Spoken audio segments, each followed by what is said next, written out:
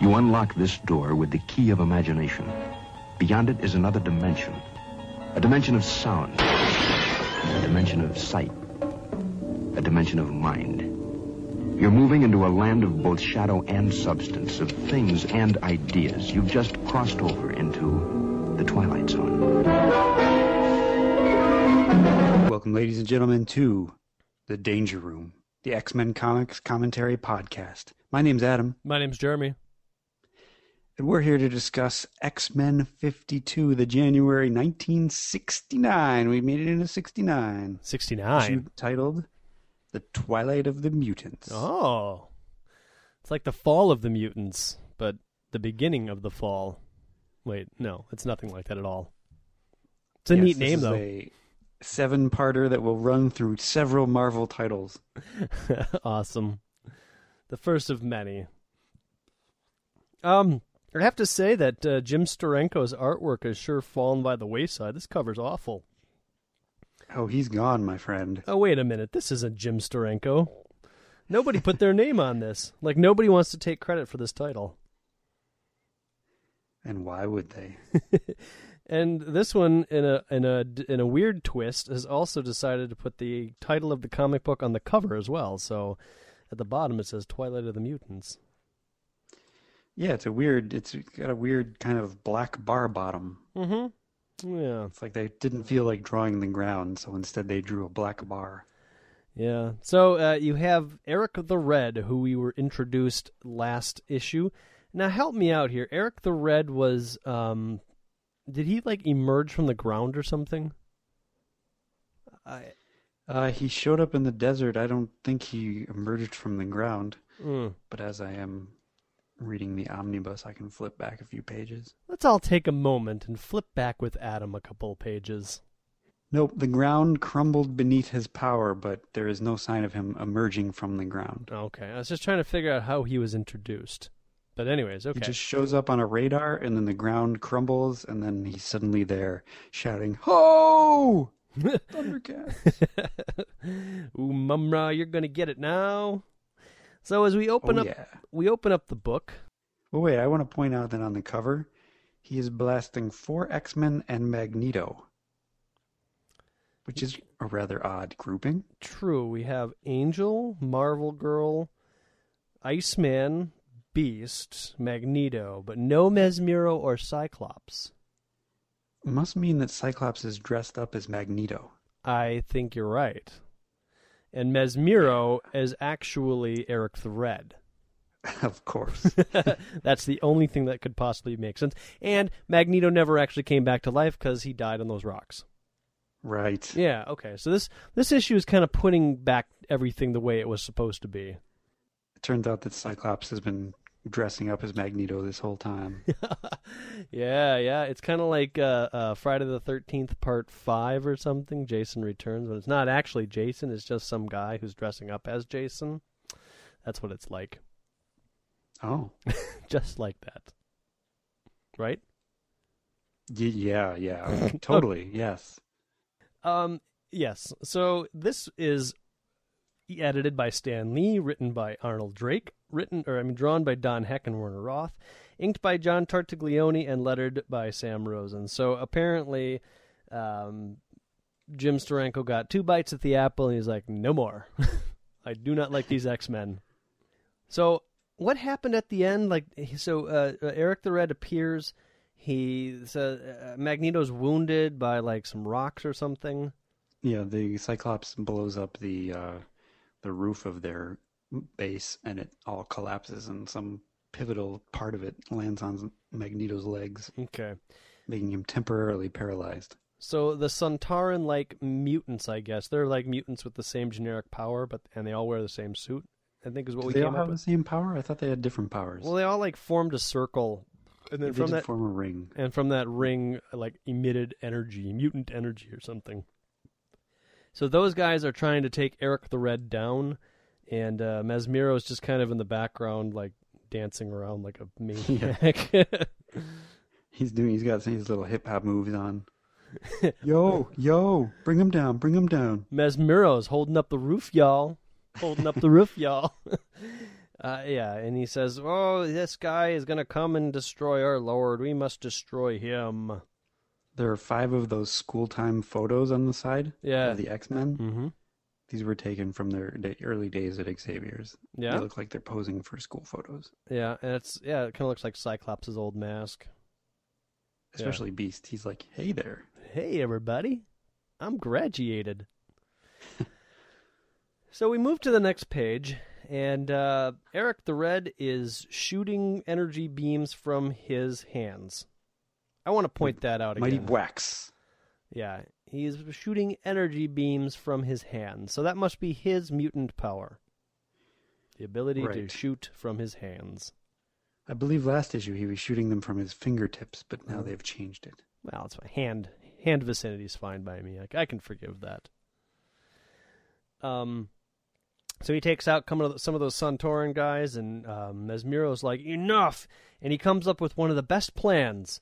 Attack one at a time or in unison. Use any method and all weapons. But he must not prevail. Brilliant. It's like when General Panaka in episode 1 said, "Red group, blue group, everyone, this way." Oh, wonderful plan, Panaka.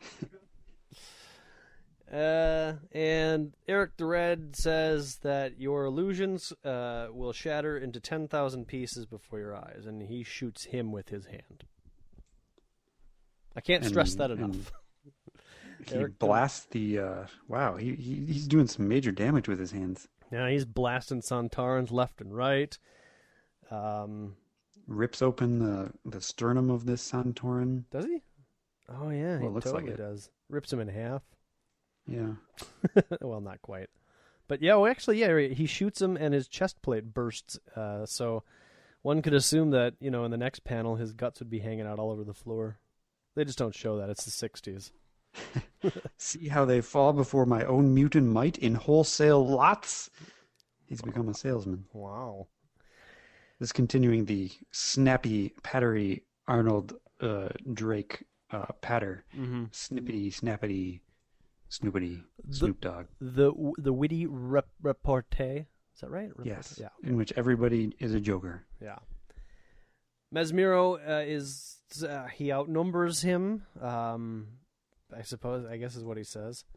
Now, Mesmero has the ability to hypnotize, I thought, is what we had established.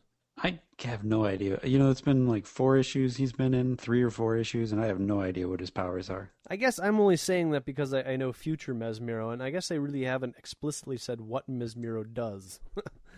Here, I gather he's some sort of hypnotizer, as you say, and he's like a mastermind. Yeah. Yet Eric the Red, he's not getting any of this mesmerum, if you will. He's just shooting away from his little fingertip blasts. Things are being destructed all over the place, and a well-aimed shot begins a wild chain reaction. Much like Cyclops did in the last issue. Weird. So they just rebuilt the base, and now Eric Red, realizing that he can't defeat all of these guys, shoots down the base again. Yeah. And it's at this point that Mesmero comes up with his next plan, and that is to run! Run! And so they run. If we do not die amid the debris, our escape will still be sealed completely. Although, I guess he's giving up. Yeah. Yeah. So much No for two ways about it. We're screwed. It's every man for himself. So we flip now over to Lorna Dane, who has changed headpieces. Has she? Well, it's the same kind of design, but it's more curvy. It's just drawn by a different artist. Yeah, so it's different, Adam. Yeah, but it's... I'm pretty sure if Jim Steranko were drawing this issue, it would be the same.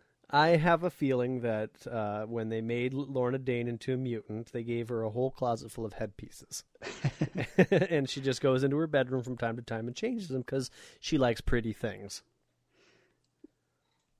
Okay.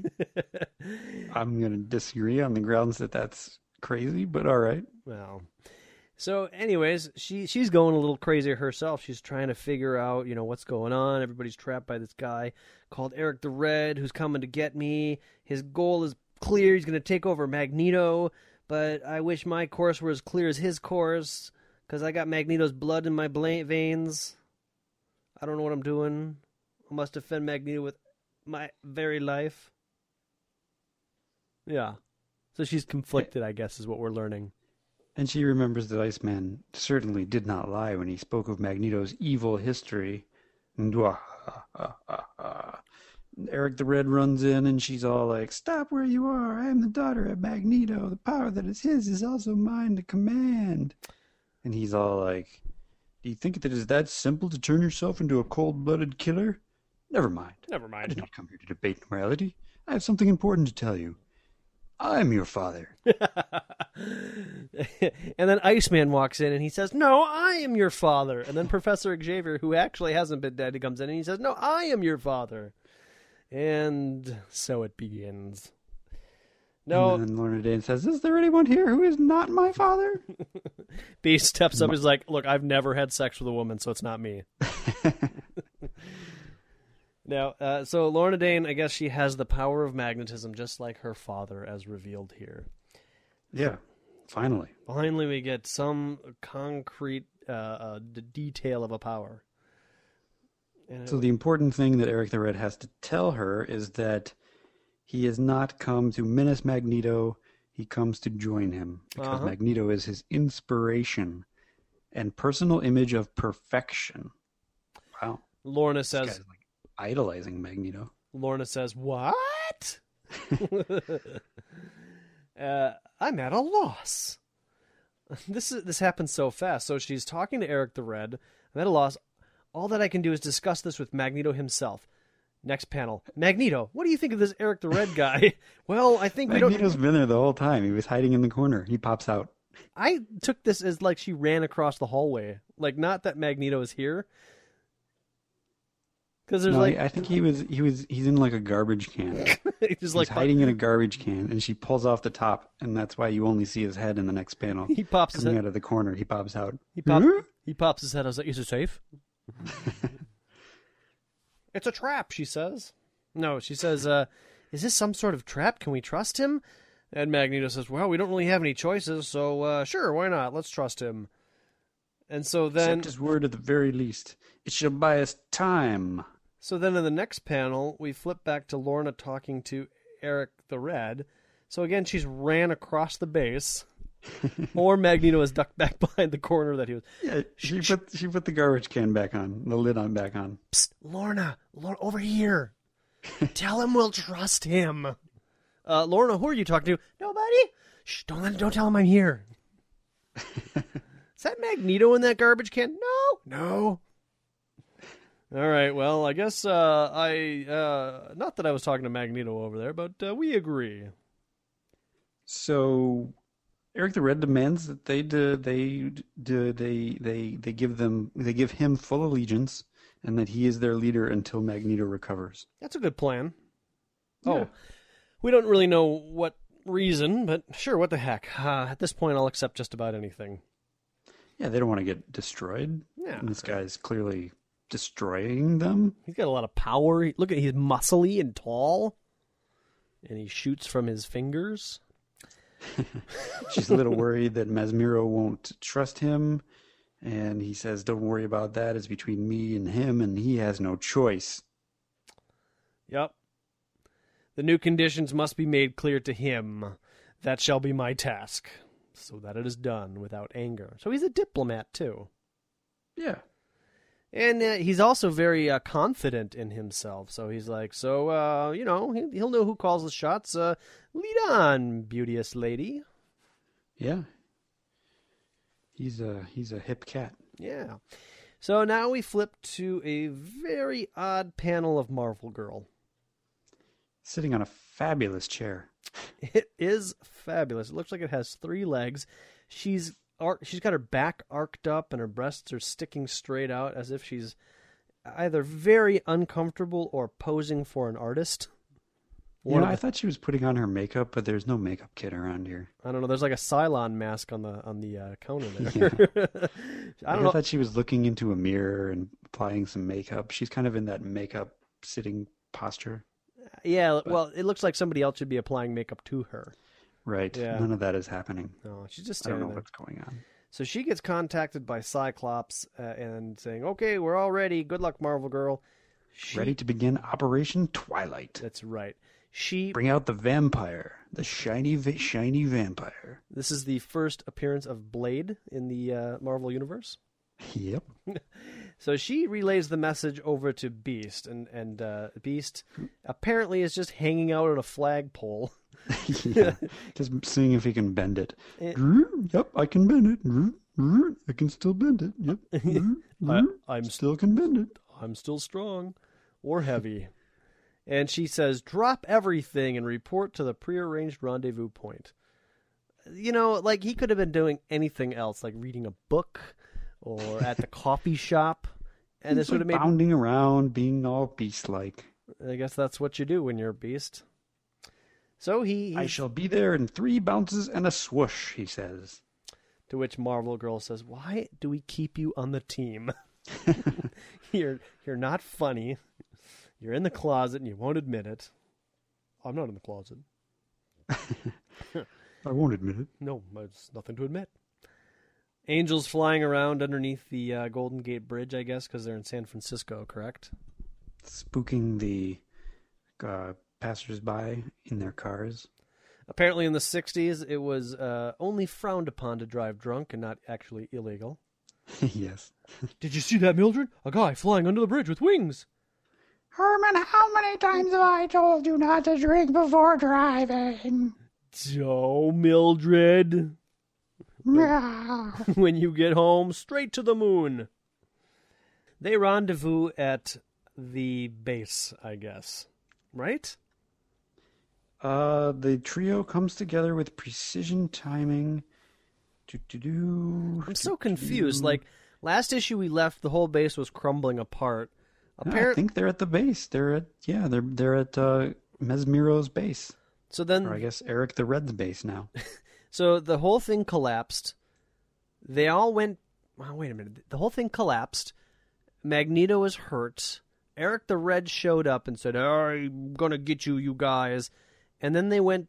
The X-Men were at their apartment or wherever they are, and they're like, "Iceman, you're off the case." Right? Do I have this right? Yeah, I'm so that is totally correct. okay. I'm so confused as to like why they left, and they're like, "Okay, the plan is that we're going to leave, and then we're going to come back."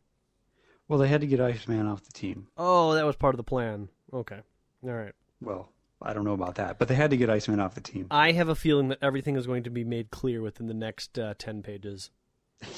You think? I hope so. So they actually talk a little bit about Iceman, how odd it is that they are preparing for battle without him. But again, they had to get him off the case. Like, I guess they're detectives or something. "But Sarge, you gotta let me on the case. It's my last case." "Son, you're off the case." Go retire. "I'm 3 days away. I can't have this hanging over my head. You're too involved." Anyway. Split loyalty is not conducive to total dedication. So we flip back now to Eric the Red and Polaris. I guess she's not called Polaris yet. She's Lorna Dane. Lorna Dane. So I don't know who this Polaris person is that you keep Yeah, I don't mentioning. know what you're talking about. So anyways, they confront Mesmero, who is doing a very interesting Toad impression here in this panel. Oh, Master. Essentially, Mesmero has become Toad to Eric the Red's Magneto. I guess so, yeah. He's all Except that he's against Eric the Red. Yeah, he's got he's hunched over. He's got his fist out and he's pointing up in the air like a toad do. But yeah, he's like, "Oh, come on! I've had devotion and I've lavished that upon your father. How can I be cast aside for this usurper?" And he changes his mind. Yet if Magneto commands, I have no choice. I'll go along for it for a little while. Eric the Red's all like, "That's a good decision. Now let's go get those X-Men, because soon they will return." But when it's over, says Mesmero, we shall have deadliest combat. Yes. I'm looking forward to that deadliest combat. Me too. I'm not satisfied with his declaration of devotion to Magneto.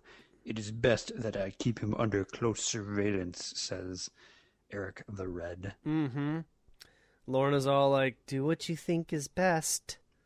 She senses that he is unlike the others of this band. He doesn't exude the strange evil vibrations that even her newfound father has. Mm-hmm. So she's apparently got some of that psychic power that Magneto used to have. Then apparently it seems that Magneto was reading her mind. Which is why I bring that up, because at one point you and I had talked about the fact that maybe they would just write that mental power thing out of the comic book. But she's back talking to Magneto, and he's like, okay, well, we're going to go along with this Eric the Red guy for a while, but as soon as I'm healed up, that's when we strike. And she's like, oh, is that what I have to look forward to? Loneliness next to this strange man? And Magneto's like, be careful, my child, for I'm aware of your most secret musings. Like he's reading her mind. Like, yes, they have not yet written that power out of the comic book.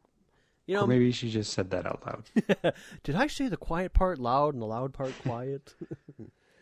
Anyhow.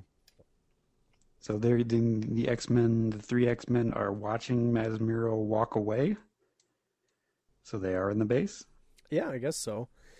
And then Beast wants to attack them now, and Cyclops is like, Beast, WTF, man. Cyclops worked out this plan to the last detail. We'll stick to that schedule. It's Marvel Girl that says that. Who did I say? You said Cyclops said that. That's an important detail, Adam, and you know it. I clearly meant Marvel Girl. Yes, Marvel Girl is relaying Cyclops' plan, which is kind of out of character for Beast. I mean, he's supposed to be the smart one, right? So why is he all being so impetuous? Oh, he's always impetuous. It would be out of character for Beast not to be impetuous. I'm going to go take him on myself. So they're waiting for the right moment, and it's at this point that Eric the Red turns around and says, who dares invade the sacred lair of the all-powerful Magneto? To which Beast responds, yay! Oh gosh, guys, we've been spotted. Prepare for attack. Who is it? What? Figure in the shadows. Can't make him out. Why does Beast say this? Clearly it's Eric the Red. Well, he's in the shadows. He can't make him out.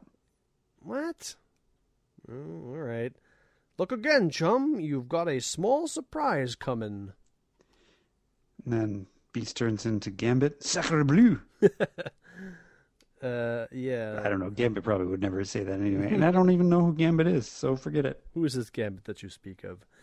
The one, the only, the original Cyclops. Oh, it's so good to see you. And that's when Eric the Red blasts them all. I'm not Cyclops.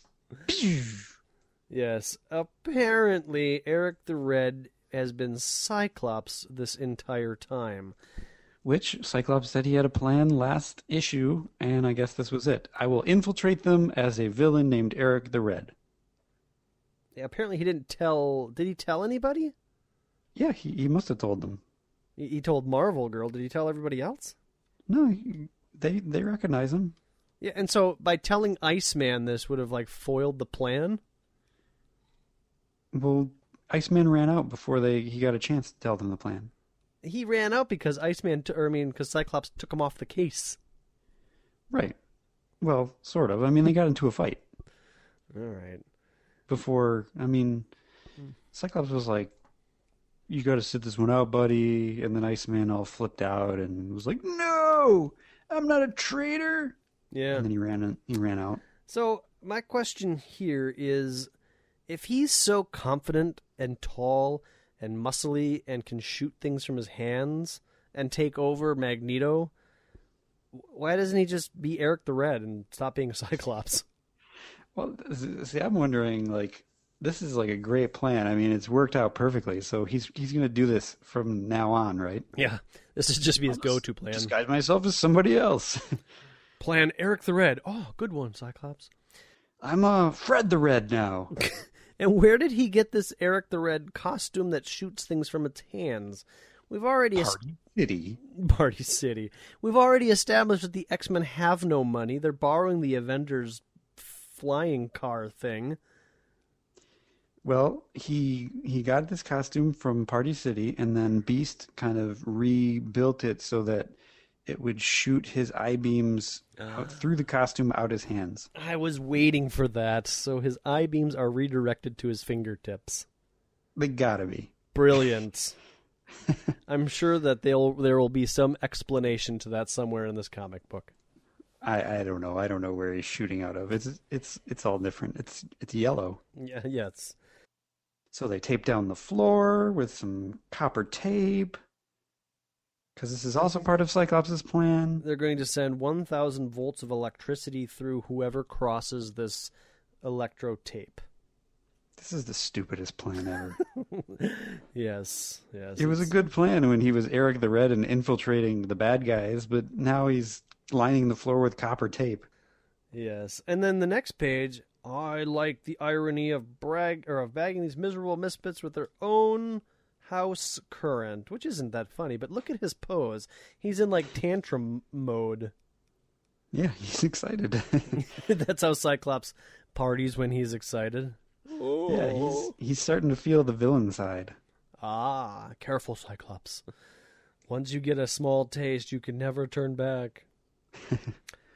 All of a sudden, a familiar form comes barreling into the room, thinking to himself, wait till the others hear what I learned about Lorna in her hometown. Especially Psyche. He'll really eat crow. Now, she walked 1,200 miles to get to San Francisco. How long has it been since this Eric the Red plan was hatched? A couple of years. Okay. I don't know, Iceman, he's able to ice around the world pretty fast. Pew, pew. 1,200 miles? I mean, I don't know how long or how wide the United States is, but that puts her in the middle of the United States, or very close probably to the East Coast. So maybe he iced himself to the bottom of a plane. Sure. Yeah. Okay. I guess I could buy that. You know, FAA wasn't quite as established back in the 60s, so anyhow, all right. What I want to know is why he's coming to the base. Is he planning on taking on Mesmero and Magneto all by himself? Because he doesn't know the X-Men are here. He went to the apartment, and the apartment said, out to get Magneto, back soon. And he's like, oh, sure nice of them to leave a note. So he comes running, and Angel sees it, and he's like, oh, no, don't tell me it's what I think it is. And rather than say to Cyclops, it's Iceman, stop, he says, Hank, do you see what I see? Tell me I'm wrong, buddy. I can't because it's true. That's not Mesmero. It's Bobby himself. Psych, stop. Don't pull the switch. What? Don't or pull? Are you telling me to pull the switch or not pull the switch? I can't hear you. Zap! And that's when Iceman goes down. And he dies, which is actually pretty sad. Because, I mean, he's all icy water, and that conducted electricity like nothing. So it went all through his body, and basically when he de-ices, there's nothing left. But wait, Psyche cut the power the moment Bobby hit the copper take, so the impact was reduced. Oh. Woo. All right, I was worried there for a second. So Iceman doesn't die. Nope, he's just badly beaten. He got a pretty good jolt. A kid who wasn't in top condition would have been finished by it. Suddenly... Did Cyclops have his back turned or something? It was like, oh, here he comes. I know it's him, so I'm just gonna turn my back and pull the switch. But wait, at the last minute, oh, I guess I realized it's Bobby. I better pull this switch back. Iceman was running so fast that nobody could even see him hardly before it was too late. I don't know. I don't know. It's kind of ironic that in the page prior to this, Cyclops walks in on the X-Men and they're all surprised to see each other. And then the next page, Iceman walks in on the X-Men and they're all surprised to see each other, and then they blast him. Yeah. Well, I mean, they expected that he was off the case. It's just dumb. Look, you'll get no disagreement from me. Can we move on? Yes. Okay. Yes. It's at this point that the power supply is blasted, and unless Eric the Red misses his guess, it was radio energy, mutant power. That can only mean... What can it mean? What can it only mean, Adam? Well, radio power, mutant power, That's got to be Mesmero. Apparently, we've learned what his power is. You were about to guess quite accurately. It is I, Mesmero, lovable green Mesmero. Master of radio energy. Radio energy. So he does not have mesmering powers. He has radio powers. Mutant powers, you might say. Yes, he can change the radio station from across the room by a waggle of his finger. I hate this channel. I don't like this rock and roll. It's scary. I'm afraid of the kids these days. Yes, your kids and your mop tops. I'm going to go put my green uniform on and my helmet and listen to some old-timey jazz. Angel does this gravity-defying kick in which he swoops upside down and then goes really, really low and comes up and kicks people in the, like 3 Cybertrons or whatever they're called in the face. Yeah, and then Marvel Girl, she takes 2 of them out with her telepathy. Or no, she puts a ring of psychic energy around them until they are out of range of Beast and Iceman. And Beast runs away. Yeah, so apparently... I'll be back! Then we can all have a gay gavotte. It'll be exciting. Finally, he is literally admitting it here. We can have a gay gavotte. I don't know what that means, but I'm sure it means something involving 2 guys. Filthy. I've been in a gavotte before, and man... Let me tell you, once you go gavotte, you don't go back. I'm going to have to look that word up. The Birdman will not fly half so well when he carries all of us. So 3 of the Sontaran guys tackle Angel, and he's trying to fly around with them. They're not far from wrong, but the only way to stop these guys is to KO Mesmero. That's the ticket. And that rhymes. We got to KO Mesmero. And thus rap is born. Shot of my mutant energy searing through me. Mesmero struck first. Iya! The return of the Iya. Finally. Your body cannot stand the impact of raw mutant energy. This is your final moment, Angel. So Mesmero shoots people with mutant energy. I Yes. He has Radio mutant energy. He has the power to control mutant energy. Radio energy. It's awesome. He gets kicked in the face by Beast, Who calls him Mezzy? as is the Marvel way. Yes, cute little nicknames for villains. Always ends in E. Yep. Maggie, Mm-hmm. Psyche, Beastie, Marvy Girly. Icy, Professy. All right. So more mutant energy is shot at Beast, and then Marvel Girl jumps in with her thought waves. Oh, and she's doing a little groovy dance here too. She's all like, "Do a little dance, make a little love, get down tonight." Her thought waves are only energized by the power of disco. So It's the birth of Dazzler. yes. So there you go. Can you take it as well as you spoon it out? So somebody wheels in an energy cannon, and they're gonna shoot. I guess they're gonna shoot Eric the Red or Cyclops. Grizz-yow! Says Mesmero. Where does he say that? Oh, there he says that. Okay. Yow! Yeah, well, he's looking at those dance moves. Yow, baby! You're cooking! Here it is, gentlemen, a personal memento from Cyclops, alias Eric the Red. Whoa, whoa, whoa, Whoa, whoa, whoa, whoa. So, again, he's shooting energy pulses from his hands. He should just keep this suit. Did he get it from Iron Man or something? He must have.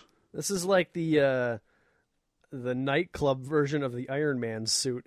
It's missing some plates to show off muscles and legs. Good Lord. It's really a pretty awful suit when you think about it, because it leaves him absolutely like in danger with all the areas of skin that are available for striking. Yeah, you got the option to puncture a kidney or a lung. His heart's mostly covered. You could take out a knee. Yeah, lots of vulnerabilities here. So we get a nice split panel here of Marvel Girl and Mesmero using their psychic energies and raw mutant energies against one another. It's doing rad dance moves. This is totally another dance scene. There's no floor, just a psychedelic light show going on in the background. I'm convinced that all of these people took shrooms and none of this is happening. they're all just laying on the floor, kind of writhing around, going, "Hey, Mesmero," and really, there is no Mesmero because I mean, that whole City of Mutants mountainscape, acid trip. That's where it began. That doesn't exist. This whole thing is a crazy acid trip of Herman and Mildred. Green-haired women. None of this is real. I mean, again, Magneto died on the rock, so come on, everybody, use your imagination. Beast is spinning around, kicking more of some dudes. Kicking those Suntoran guys. Yep, good stuff. Magneto's all like, "See how bad the X-Men are? They're totally gonna kill me." Lord Dane's like, I guess I better help you then." Yep. How say you then, girl, will you let me be turned into dryest dust? Was that an option? Yes, and then so Lorna turns around and she's gonna go and get those X-Men, I guess. But at this point, Iceman jumps in and says, "Lorna, wait, you've been tricked and I can prove it."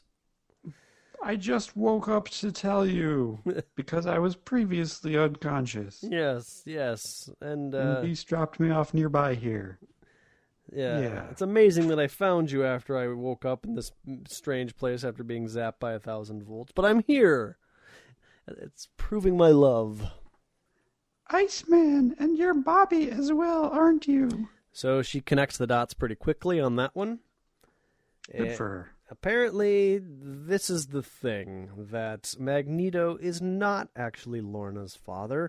Lorna's parents were actually killed 2 weeks in a plane crash after she was born, and her father's sister and husband took her in and brought her up. But they were afraid that she'd be hung up when she learned that she was adopted. I don't know if that's like some 60s slang or if she would literally be strung up like, "Ooh, she's adopted, get a rope." Well, that's the thing, that people in the 60s, they don't like mutants, they don't like adopted kids. You damn orphan. So, I don't know what that means. But anyways, Magneto spotted your mutant powers and then sniffed out this story and concocted this whole thing. And Iceman has affidavits to support all of it. So, I want to back up and cover 2 points. Why were Lorna's parents flying around in an airplane 2 weeks after she was born without Lorna? Well, you know, it's the swinging 60s. "I just had this baby now. Let's go off to the West Coast and party." They made plans earlier, like 8-10 months earlier. Oh, and then they had to get this flight. They didn't want to bring the baby. And then she got pregnant. It's like, "Well, what are we going to do about this kid?" "I don't worry about it. Well, your sister will watch her." "Okay." Yeah. Okay. That's fine. That I can buy. The second thing here is the affidavits.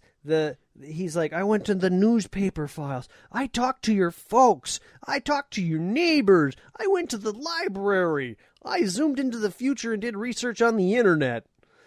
Okay, he didn't do that. I got microfiche. He's got microfiche and slides and affidavits. None of that seems like it would be very quick to obtain. Neither does any of it seem like it would be plausible. Yeah, plausible. And also, I don't know, what kind of affidavits does he have that could actually prove any of this? Signed affidavits. A birth certificate? I don't know. I'm a little fuzzy on the affidavit. You like have something and then you sign it and the lawyer watched it and it's like, "Oh, there you go." "Well, I had this baby. Can you sign this, Mr. Lawyer?" "Oh, sure. That's us." "Oh, yeah, it's your baby. It's an affidavit now." Anyway, but I mean, okay, let's back up and say all of that is possible, to do all of that research and track down all of these people and get all of this information. I mean, all Iceman knows about Lorna Dane is that she walked 1,200 miles and woke up in the middle of traffic. I don't recall any time where she's like, yeah, I'm from Ohio, this little town in Ohio, and I live in a white house. It's actually 123 Main Street. My parents are named Rex and Matilda. Well, see, Iceman, using his logical detective skills, figured out a 1,200-mile circle around the area where she first showed up, and then went to all those places on the edge of that circle. You know, and there were only a couple cities that fell into that perfect 1,200-mile line. I'm with and a you. lot of it ended up in the ocean too. Yeah, I gotcha. So he went to all those different places until he found the Danes, the Dane family. I'm looking for Lorna Dane. Does anybody know Lorna Dane? She's got green hair. Oh, come this way, son. All right. All of that aside, apparently this is the wake-up call she needed, because now she's all like, oh, then I'm not the queen of these twisted beings. How, Bobby, you've lifted such a crushing stone from my soul. And she hugs Bobby here. He's got to be cold. She sticks to him because her skin instantly freezes on contact. Now, this girl has no willpower of her own. She's just like, remember when we first met her and Iceman's like, you want to come back to my place? And she's like, oh, I could never turn anybody down. Or whatever she said. And now it's like, I'm your father and you're evil. Okay, I'm going to go kill the X-Men. And Iceman comes in and is like, you're not evil, you're adopted. She's like, okay, let's go kill Magneto. Like, seriously, she's got no mind of her own. Yeah, it's the 60s. Oh, She's got green hair. She's been raised poorly by parents who left her behind. She doesn't exist. She's just a paranoid delusion of a acid trip gone wrong. Kooky green hair, man. Yeah, and then I met this girl with green hair. So she goes off to battle Magneto, and we cut back to a bunch of the Sontarans have Angel at gunpoint, and the other three X-Men are at a standoff with them and Mesmero. But in one blinding instant, the tables are amazingly turned with a grizz, which seems to be the sound effect of the day. I think it's been on every page. The sound effect du jour, if you will. And it's Lorna Dane. My daughter, have you gone mad? Are you aiding those who would crush your own father to the ground? I have no father. He was crushed to earth long ago in an airliner. You invested the cruelest lie of all to steal my mutant powers. Meh. And so I destroy you with the very power that you helped me to develop. So she's got magnetic powers, but she's not actually any relation of Magneto's. Boy, I wonder if this is ever going to be retconned. Yeah, it is. Oh. And so, as the evil mutants sink into the sea, we must say goodbye to Parasite Island. So, basically, she emits a large... Wait a minute now. I misread this panel. This panel, the third to last panel, where Magneto's like, my daughter, have you gone mad? There's like a red energy thing separating them. Mm-hmm. I thought that Magneto was in the same room as them, but he's telepathically talking to her. Oh, weird. Because, and the only reason I say that, I mean, the only reason that makes sense, now I'm probably reading way too much into this, but in the next panel, she unleashes all of her powers, the Sontarans go flying, and in the last panel, Mesmero's all laying in the corner, his suit's all broken up and broken, and apparently everybody's down, and Cyclops is like, we gotta get out of here. Or no, we gotta go find Magneto. Right. Save the quips, the greatest rogue of all is still on the loose. Follow me! Too late, lollipops. Lollipops? Magneto's done a disappearing act. And listen, he left a taped message. So, in other words, Magneto was in a different room telepathically communicating with Lorna Dane. Yeah, I guess so. I'm leaving a taped message. I want to reestablish that he's got telepathic powers. Before I escape, I need to let the X-Men know something, so I better tape it. As the place is blowing up around him. Or he just knew he was going to be defeated. He's like, well, I've got 2 tapes. I've got my awesome defeat tape in which I revel in their misery, or I've got the one where they beat me. And as he's running out the door, he's like, damn, I got to use the one where they beat me. The tape basically says, "Goodbye, guys. I left the place bombing. I left an explosive in the kingdom. So, goodbye." Yeah. And the X-Men are like, "That's the oldest trick in the book. He bluffs us into clearing us out of there while he waits outside with a fistful of TNT," says Beast, the smart one. Mm-hmm. I believe Magneto has rigged other bases to explode on the X-Men, and it never worked. So, I mean, this really isn't out of the norm.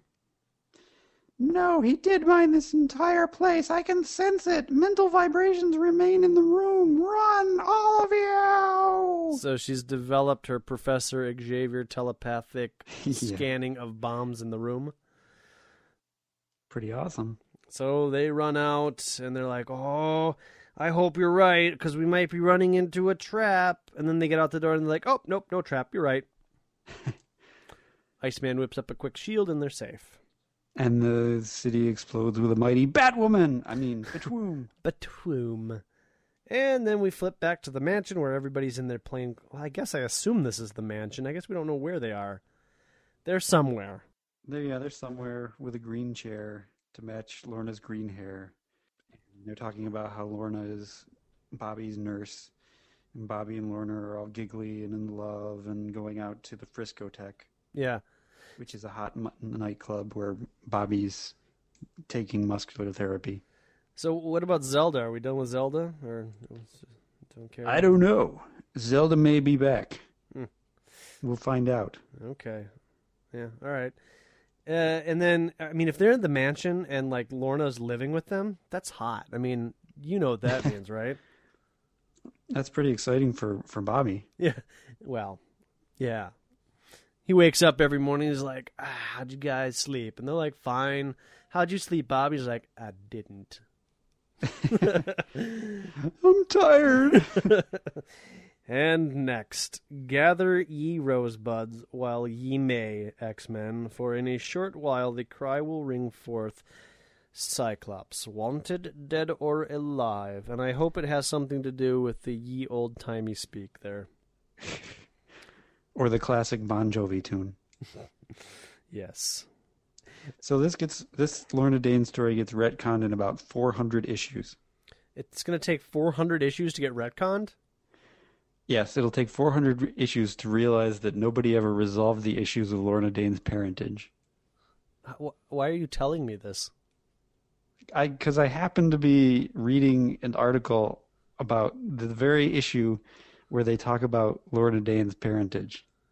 I always just assumed that Magneto was her father. Well, we'll find out in 400 issues. Well, I mean, I thought, well, okay, all right, fair enough. I thought we found that out a lot sooner than that, but okay, fair enough. So there you go, everybody. That's the origin, sort of Lorna Dane, and whether or not she's an X-Men, I don't know, but she's hanging out with them now. Yeehaw. So we get a awesome, hopefully the last chapter of the Beast origin. Oh, it's not the last chapter. Damn it!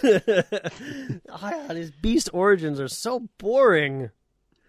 The Crimes of the Conquistador. This one is called. Yeah, it's written by El Prolifico Drake, El Terrifico Roth drew it, El Gigantico Vorpurten inked it, and I don't know what, Hieroglyphico by Rosen, who's the letter. It's so bad. So where we left off with this story last issue was that Beast was being held prisoner and being forced to make a choice to work for El Conquistador or his parents would die. Yeah. Adam, you know that El Conquistador means the Conquistador, right? Yes. Okay. We've established that? Yes. Okay. There's a trident that El Conquistador is holding, and he is zapping Beast. Beast is retelling about this ultimatum that he's been given. Well, no, this takes place before the whole ultimatum thing. Didn't we see the ultimatum in the last issue, though? Yeah, this cuts like a couple minutes earlier or a Jeez. couple hours earlier or something. The story doesn't even make any logical sense. El Conquistador, I'm just going to call him El Conquistador. El Conquistador blasts him, and they hold him prisoner. He shows off his mighty Triton. Yeah, it's like a sword, but it turns into a trident, which is kind of neat. But it seems like it'd be kind of flimsy because you'd have like all those joints and pins and stuff. So like as soon as you stab somebody, like both of those trident sides would fall off, you would think. It doesn't look like he stabs anybody. It looks like he blasts with it. Oh. I guess you're right. In which Beast makes a mighty yeah. Oh, and I guess we should say that the plot here is that the U.S. government has an electronic device that has almost unlimited amounts of energy or something, and it's very small.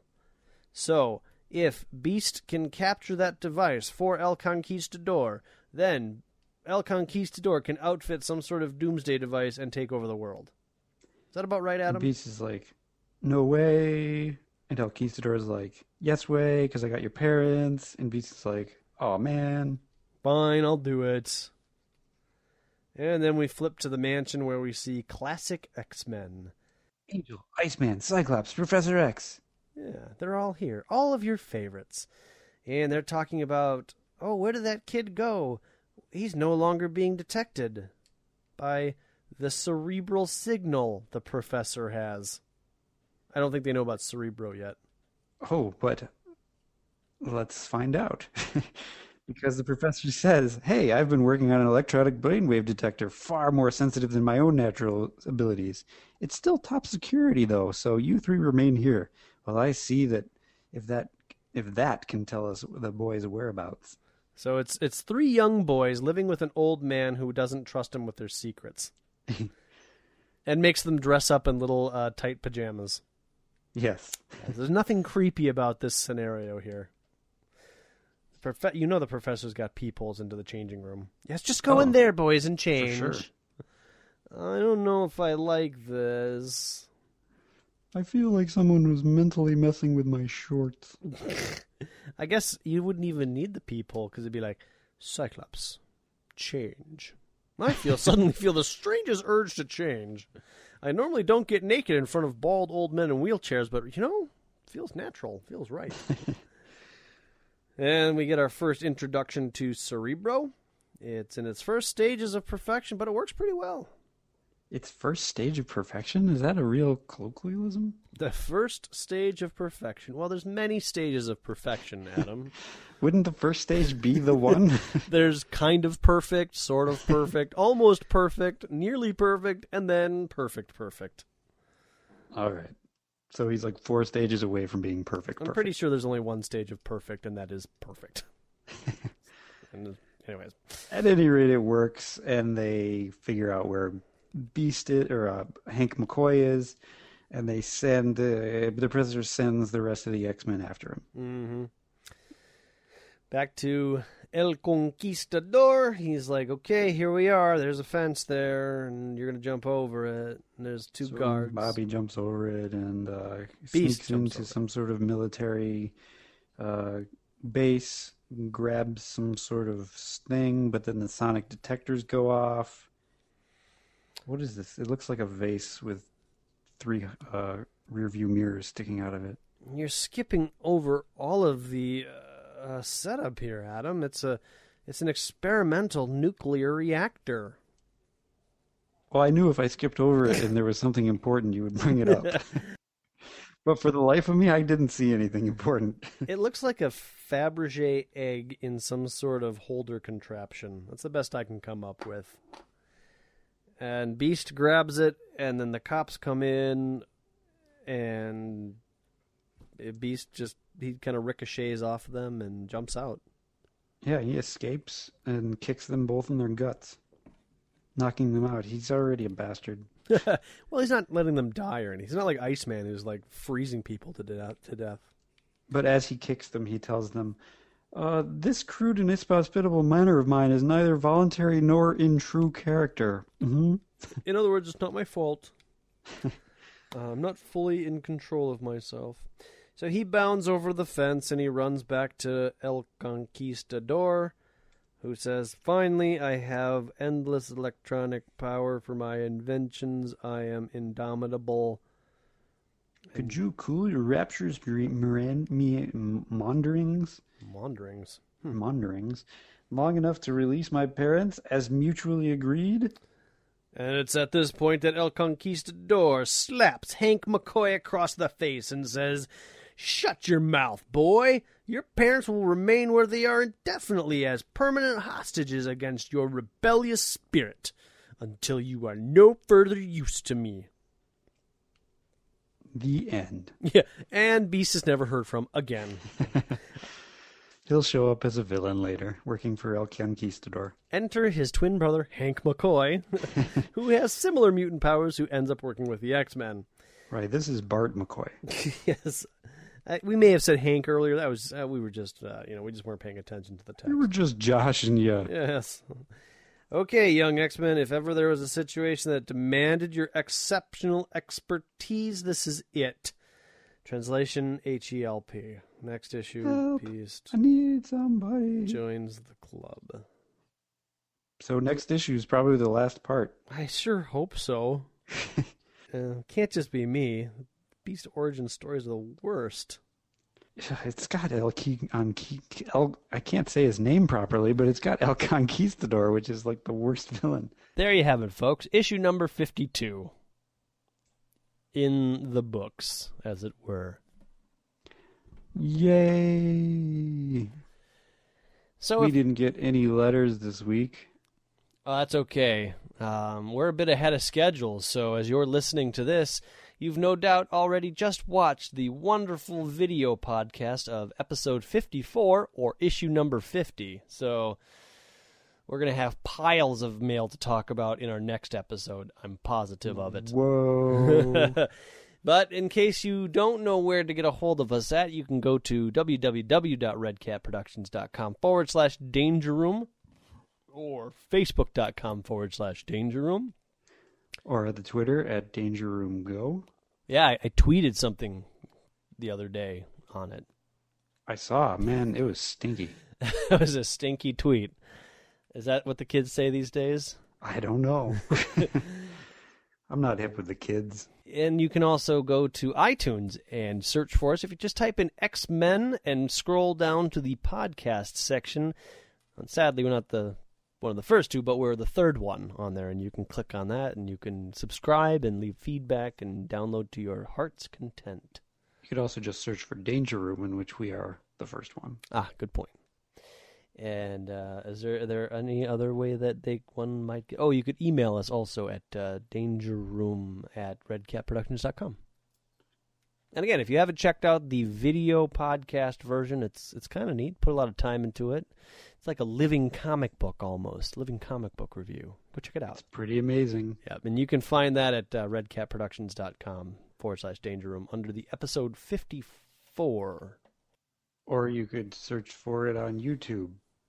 Yeah. I don't know what you would search for, but I bet you'd find it if you searched for it. I'm pretty sure if you typed in Danger Room City of Mutants, you would find it. Or Sweet. you can subscribe to 8-Bit Red Cat, and then you'll get all of the videos that I publish. Yes, because we're gonna do one of every issue from now on. Yes. Adam gets to experience the joy that I went through, and then he'll never say what he said there. It was a lot of work. And I'm gonna fly out every week. That'd be kind of cool. That would mean that you're making some bucks. Yeah, I couldn't afford that. All right. Well, anything else to add to this one? Nope. All right. Well, until next week, X-fans, the Danger Room is closed.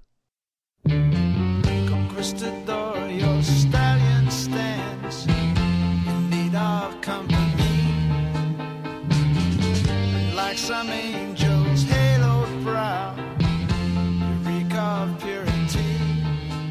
I see your armor-plated breast has long since lost its sheen. I never saw that movie, so I'm gonna have to agree with you. Just rent it. It's on Netflix, I'm sure. I've seen Jason X Yeah? and Jason versus Freddy. Wait, and you've seen the first one, right? I've never seen the first one. What? Okay, I've Adam. seen the first Nightmare on Elm Street. What you need to do after this podcast is you need to go on to Netflix and get yourself a copy of the first Friday the 13th movie, because all things said about that series, it is actually a pretty good movie. If you say so. I do say so. And 4 is actually pretty good, too. I'm not a big fan of the horror genre. Oh, It's never my thing. I'm very disappointed. I like schlocky horror. All right. Well, as we open up the comic book, On this depressing note. yeah, I see you in a new light, Adam. And it's not really sure I want to do this podcast with you anymore. Oh, man. I like Halloween. It's not schlocky. It was good. I liked it. It's a good classic horror movie, and that's Halloween. Wait, actually, Halloween was the precursor to Nightmare on Elm Street. No, I'm sorry, Friday the 13th, and probably Nightmare on Elm Street. That movie was what opened up the doors for other directors to be like, wait a minute, that counts as a movie? I want to make that movie. Cool. Yeah. So, and then I think Last House on the Left was even a precursor to that, but that's not really like supernatural horror. I don't know if I've seen that or not. Oh, I can't recommend that movie in good conscience. It's a good movie, but like it's just not a great premise. So it's not like, for those of you who have seen Last House on the Left, you don't go around being like, Last House on the Left? That was an awesome movie, just due to the premise of the movie. Because then people are like, you're sick. What's wrong with you? Can we talk about this comic book, Adam? All right.